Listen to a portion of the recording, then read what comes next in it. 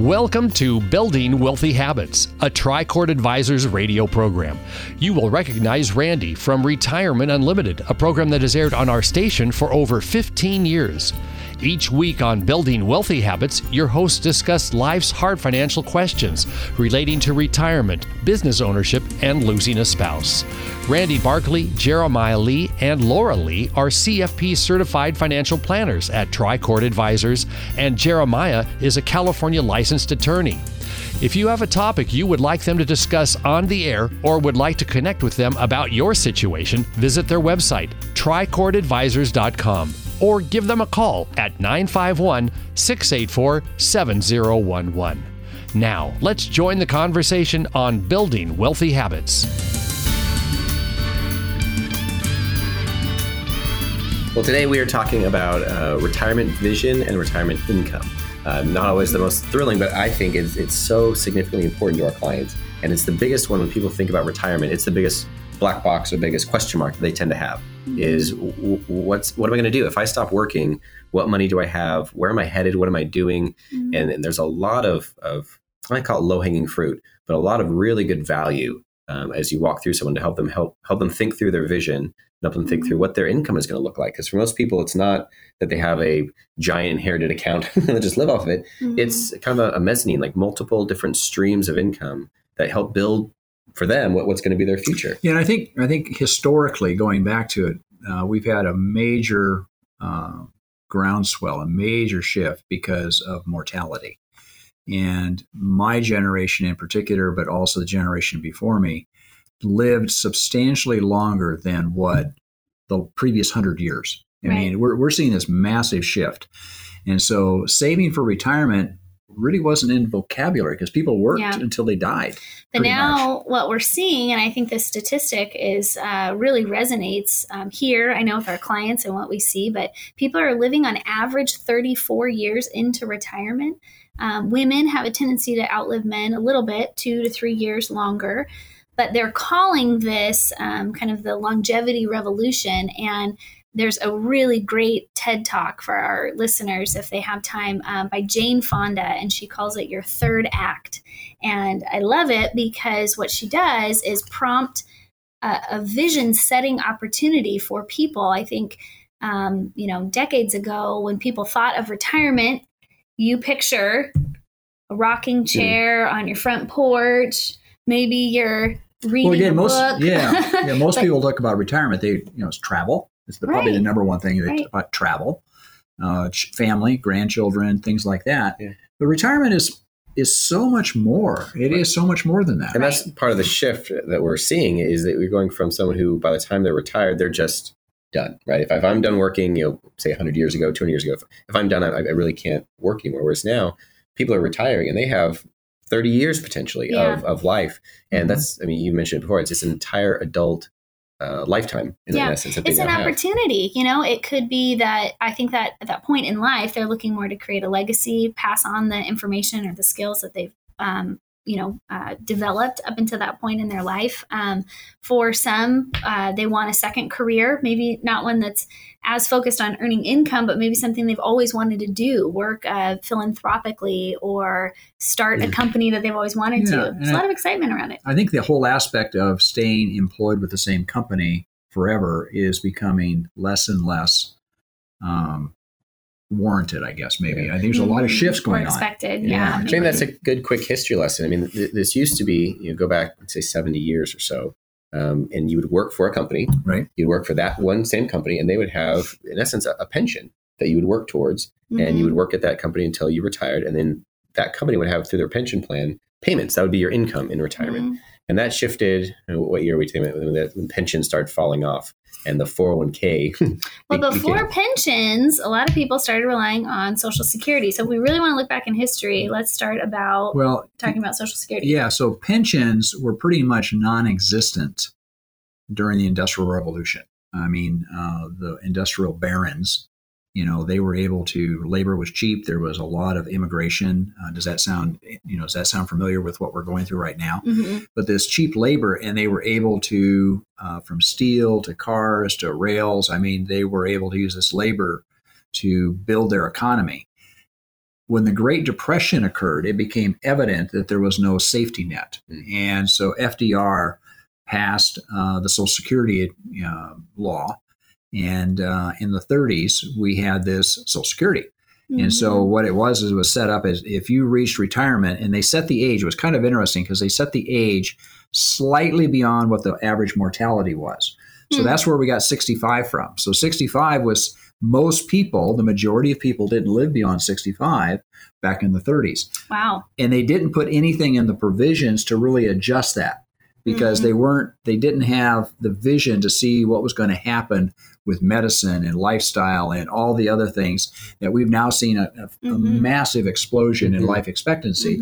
So the Social Security was never designed to make up 100% of the income needs. It was designed to be a supplement. Now, getting back to companies became, as the Industrial Revolution continued, they started to need steady employees. So they started to develop pensions. Employer benefits provided to their employees, so and they of course, would retain them. Yeah, and then as time goes by, you see all these adjustments. And in the 70s and the early 80s, the law allowed companies to withdraw their obligation in pensions, and they started the 401k, which is now the popular contribution for most employees.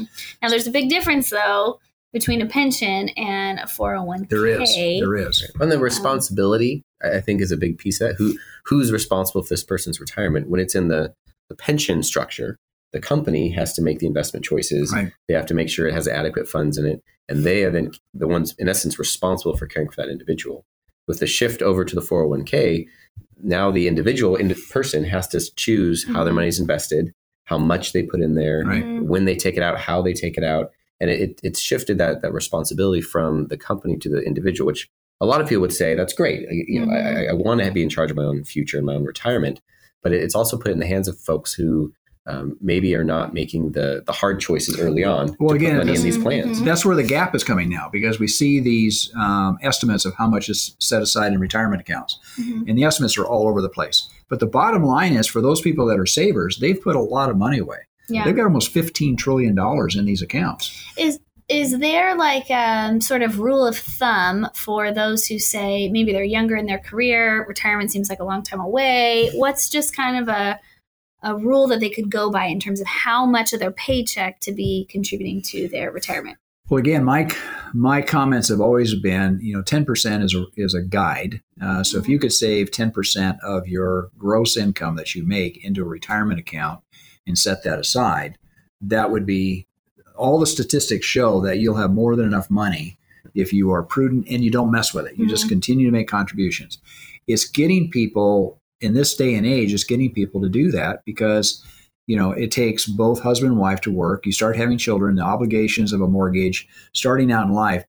It's hard to get that amount of money. Yep. So people, even when their income becomes more in relationship to their debt and their obligations, they don't start saving early enough. They save too late. Yeah. But that's the on track aspect, and 10 to 15% is usually what I tell people, that if you're in your 30s and you're putting in 10 to 15%, you're on track. And often that includes some sort of employer match or contribution or something. Right. If you're putting in 10% yourself and your employer is putting in 3%, well, now you're at 13% and you're generally on track. But as people get into their 30s, 40s, they start reaching their 50s, it's kind of when the rubber hits the road a bit. And if their lifestyle, is significantly larger or their expenses are larger, that 10% may not be enough. If they're expecting their expenses to really slow down, that 10% they've been putting in, that might have grown to a really wonderful sum. So part of it, it's unique for every person of what they have and what they need. One of the stats I read was that the average person who has a 401k and is approaching retirement has $86,000 in that account. And by the time they reach retirement. At retirement age. And that's a hard number, right? Because you're grabbing everybody at all different levels of things. But if you think of retiring and having $86,000, that's all you have in the world, if that were the case. That very next year, a lot of people are spending between $40,000 and $100,000 a year in expenses. So Social Security will make up some part of that because most of those people will have Social Security. And depending upon, of course, we talk with our clients, depending upon when they retire and when do they start Social Security, that benefit can change dramatically. But the stats don't, this is where you have to kind of look at the numbers. The people that save the people that actually put money away and that are good savers, they actually get over about $300,000. Yeah. Now, again, that stat takes into those all the people that are eligible for 401k. Right. And the problem is about half the people, not quite half, but about half of the people don't contribute at all. Mm-hmm. And that is really the sad part of it, is that these people that are at the lower end of the economic scale need to be saving. And that's where I feel, I'm not sure if the employer is supposed to be providing us assistance, more assistance than what they are. But it is a problem going forward, no question about it. I think for those who are looking at benefits or looking at changing jobs, I think maybe retirement is a huge benefit that isn't often considered top of the list, but those companies where there's an employer match, the employer is providing some added benefit to the employee. That's a big deal. It is. It's really a long-term benefit. But I can echo the frustration of a lot of our clients that are employers. Yeah. And they'll do this, different ways to get incentive to get their employees to save into a 401k. Many people I talk to, they feel like they should be supporting and providing some kind of advocacy for their employees to save. And they get frustrated because their employees will not participate. I've had countless meetings with groups of employees where there's a match by the employer. And if you just do this, it's 100% match up to a certain dollar amount. And the employees don't do it. And it's frustrating because you're looking at them going, this is less than a meal a week outside, going out, like going to a drive-in or something like that. It's frustrating because people just don't see the need. They're in their 20s or 30s and they don't see retirement at all. It's not the immediate gratification. And I think it takes a certain mature person to understand the benefit of saving for later. So, but just to draw us back a little bit. Okay. So we've talked about the reason why Social Security came about, when it came about. We've got something like a pension, and you've got a 401k. Now you've got people with all sorts of 403s, 403bs, 401as. There's so many different, what we call qualified retirement accounts. And for someone, we have many clients approaching retirement, it gets really confusing when you're going to not have a paycheck anymore. How do you start to earn income? What if I don't have a paycheck every month? What do you say to clients like that? Well, it creates a lot of anxiety because as soon as you get your last paycheck, they realize we've cut the umbilical cord. Yeah. And now you have to live off of what you've accumulated on your own. And that's, for some people, that's a frightening point in time, right? Very scary. Yeah. And I Big think change. I think the key reason that it's frightening and concerning is because it's an unknown. Right. It's this big black box of, is this going to be enough? How long will it last? And I mean, the joy of what I think we get to do is engage with those folks and putting things on paper, visual. We use screens on paper, but showing them this is what your future looks like and taking out that ambiguity or that unknown. Because to say someone says, I have $600,000 in an account. I've saved it. It's grown. Is this enough? Well, that's a hard question on the generic, But when you look at someone's specific life, we look at, do you still have a mortgage? What does it cost to run your household? Who are you supporting in your life? And then what that account could produce as far as income. We start, adding it all together and come to a point where we say, oh, this is plenty for you. Or you might come to someone else and say, oh, this isn't nearly enough. And it's very specific to the person. But at the end of a good financial planning session, someone can walk away from that knowing the amount that I have, this is what it's going to look like for my future. And for some clients, that they're excited, they say, great. And they walk out with peace. Others that say they walk out with purpose. And they say, I know what I need to do differently so that I can get to where I want to be. Yeah. Go ahead. I was going to say a common scenario that we look at, and I think this is where having software like what we provide is really helpful, where we can look at a few variables. But one question that often comes up is, when do I start taking Social Security?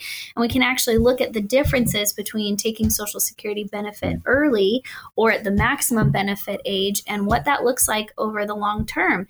And what's difficult is oftentimes the answer is that the client should wait to take the Social Security benefit, which means in the meantime, there might be a season of withdrawing from some of their other accounts. So if I have Social Security benefit and I can take it, let's say at my full retirement age, which is 66 and some months, why should I wait till I'm 70? Well, if you wait, great question. They add an average about 8% benefit every single year until the age of 70, which is what they would call the maximum benefit date. So you can wait all the way until the age of 70 to start taking Social Security, and you'd get the highest benefit set from then and into the future. Yeah, and Social Security, and going back on that point, but Social Security is also typically a husband and wife. So most people don't realize. I'm always surprised at the number of appointments I've had where I sit down and I say, okay, this is much, and oftentimes it's the husband, it's the man, and this is your Social Security. But I said, this is the amount that goes to your wife at her age. And they look at me, she said, and they both look at me like, surprise. What do you mean? I have my own Social Security, but I don't have any Social Security.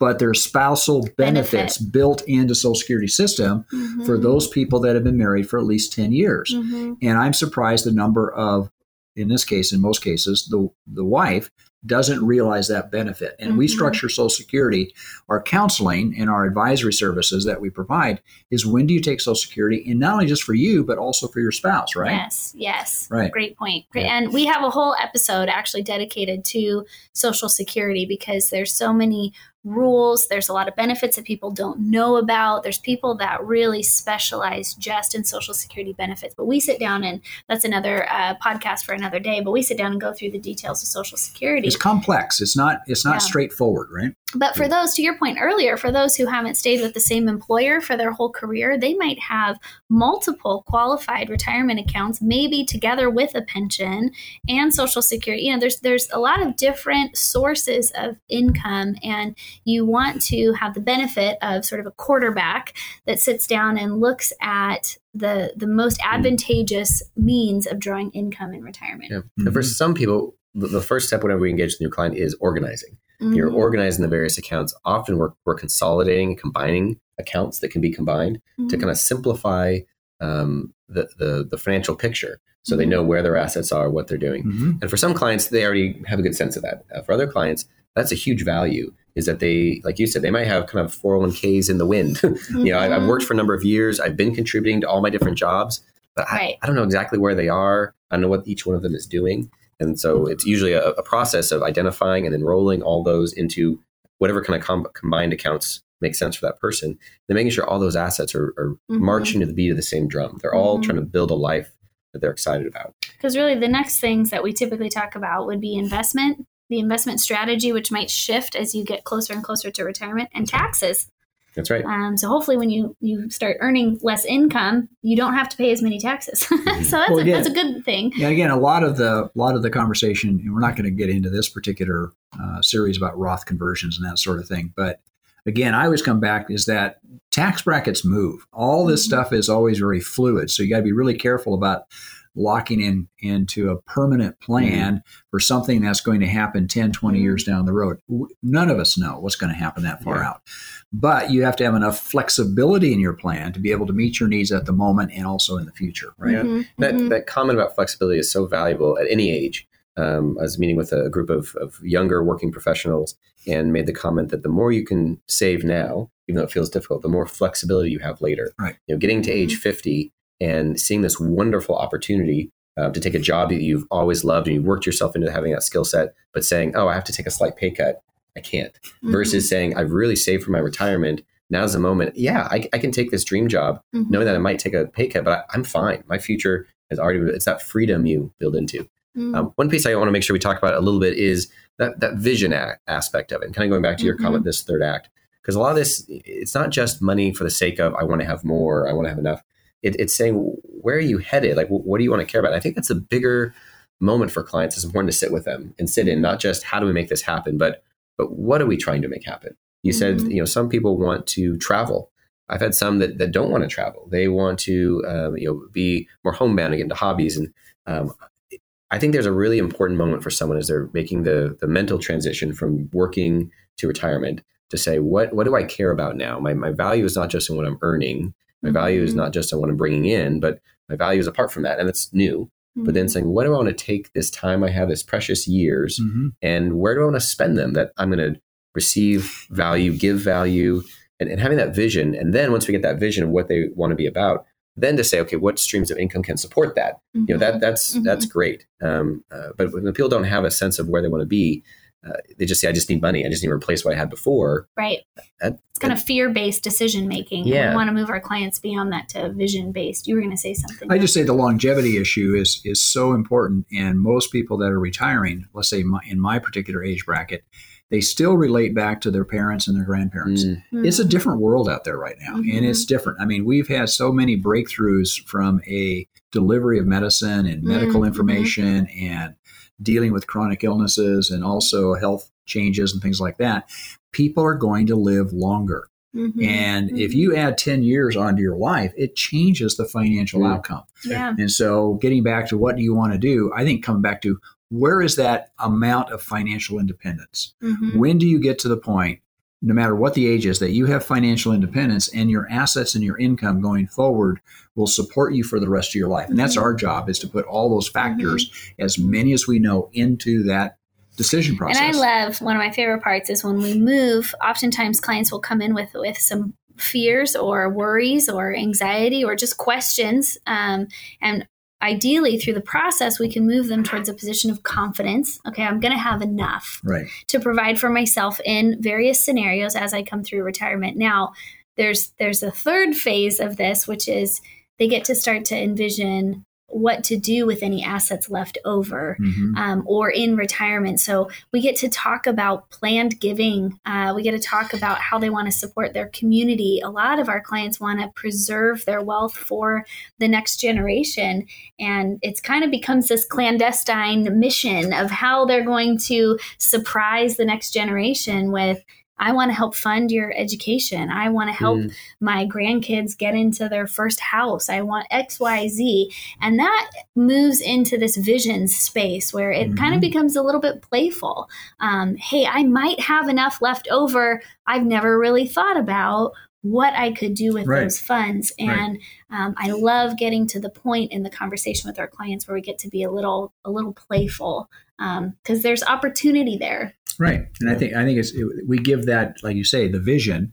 We help them kind of look at the future with a little bit more clarity so that they can make decisions today to help them achieve their overall long-term goals. Yeah. Because if you're fearful about your future, you're going to be hoarding, you're going to be holding tight to things. But if you feel confident about the future, you can start to. On that legacy aspect, me with the estate planning attorney side, whenever we walk into that, there's some structures, that need to be put in place for whatever their vision is. But there's the beauty of that vision to say, I have enough. I want to be rocket fuel for the next generation. And we've had family meetings. We'll have multi-generational folks where they come in, grandparent generation, a parent generation, and then a grandchild generation. They'll come in, and as we talk through, a lot of families this wouldn't work for, but there's some that we've had that this works really well, that we can talk through and say, this is what this generation has. This is what's going to be flowing to you. How do we best be stewards for the whole family? And there's I've been a part of some really dynamic and healthy conversations about intergenerational wealth and assets, and how this can be used not just to destroy the work ethic or give them a free lunch, but to say, how can the next generation take what is given them and build on it for the sake of the whole family line? And it's a beautiful line. And those interact in my mind together. I like your comment. If you have the confidence in who you are and where you're headed, that you'll have enough, it gives you that freedom to think about the rest of your family and how you can bring them along with you. Yeah. So on this one episode, we have touched on tax planning, investment planning, estate planning, retirement planning. You even talked about being in the employer's perspective about employer, but there's a lot going into planning for retirement. But that's what we love to do, is to bring in all of these aspects in a holistic plan for our client, and ideally make it simple for them. For sure. Simplify it, not make it overwhelming, take out the fear and replace it with confidence. That's really what we're passionate about here at Tricord Advisors. So thank you for listening to this podcast. Again, this is Jeremiah, Randy, and Laura. We record Building Wealthy Habits on a weekly basis. If you ever have any questions that we can answer, please send them to us. You can visit us on our website, tricordadvisors.com. And thank you for listening. Until next week, folks. May you grow in wisdom and knowledge. Thank you for listening. Information and ideas discussed on this program are in the nature of general comment and cannot be relied upon as pertaining to your specific situation. Do not constitute legal or financial advice, and do not create an attorney-client or fiduciary relationship. Any examples or circumstances discussed are fictional. Listeners should consult their own financial advisor, tax consultant, or attorney, as well as conduct their own due diligence prior to making any decisions. Investments involve risk and the possibility of loss, including the loss of principal. All situations are different, and results may vary. Randy Barkley is a California life insurance agent agent, California license number 0518567. And Jeremiah Lee is a California licensed attorney and is responsible for this communication. Advisory services offered through Tri-Court Advisors Incorporated, a registered investment advisory firm.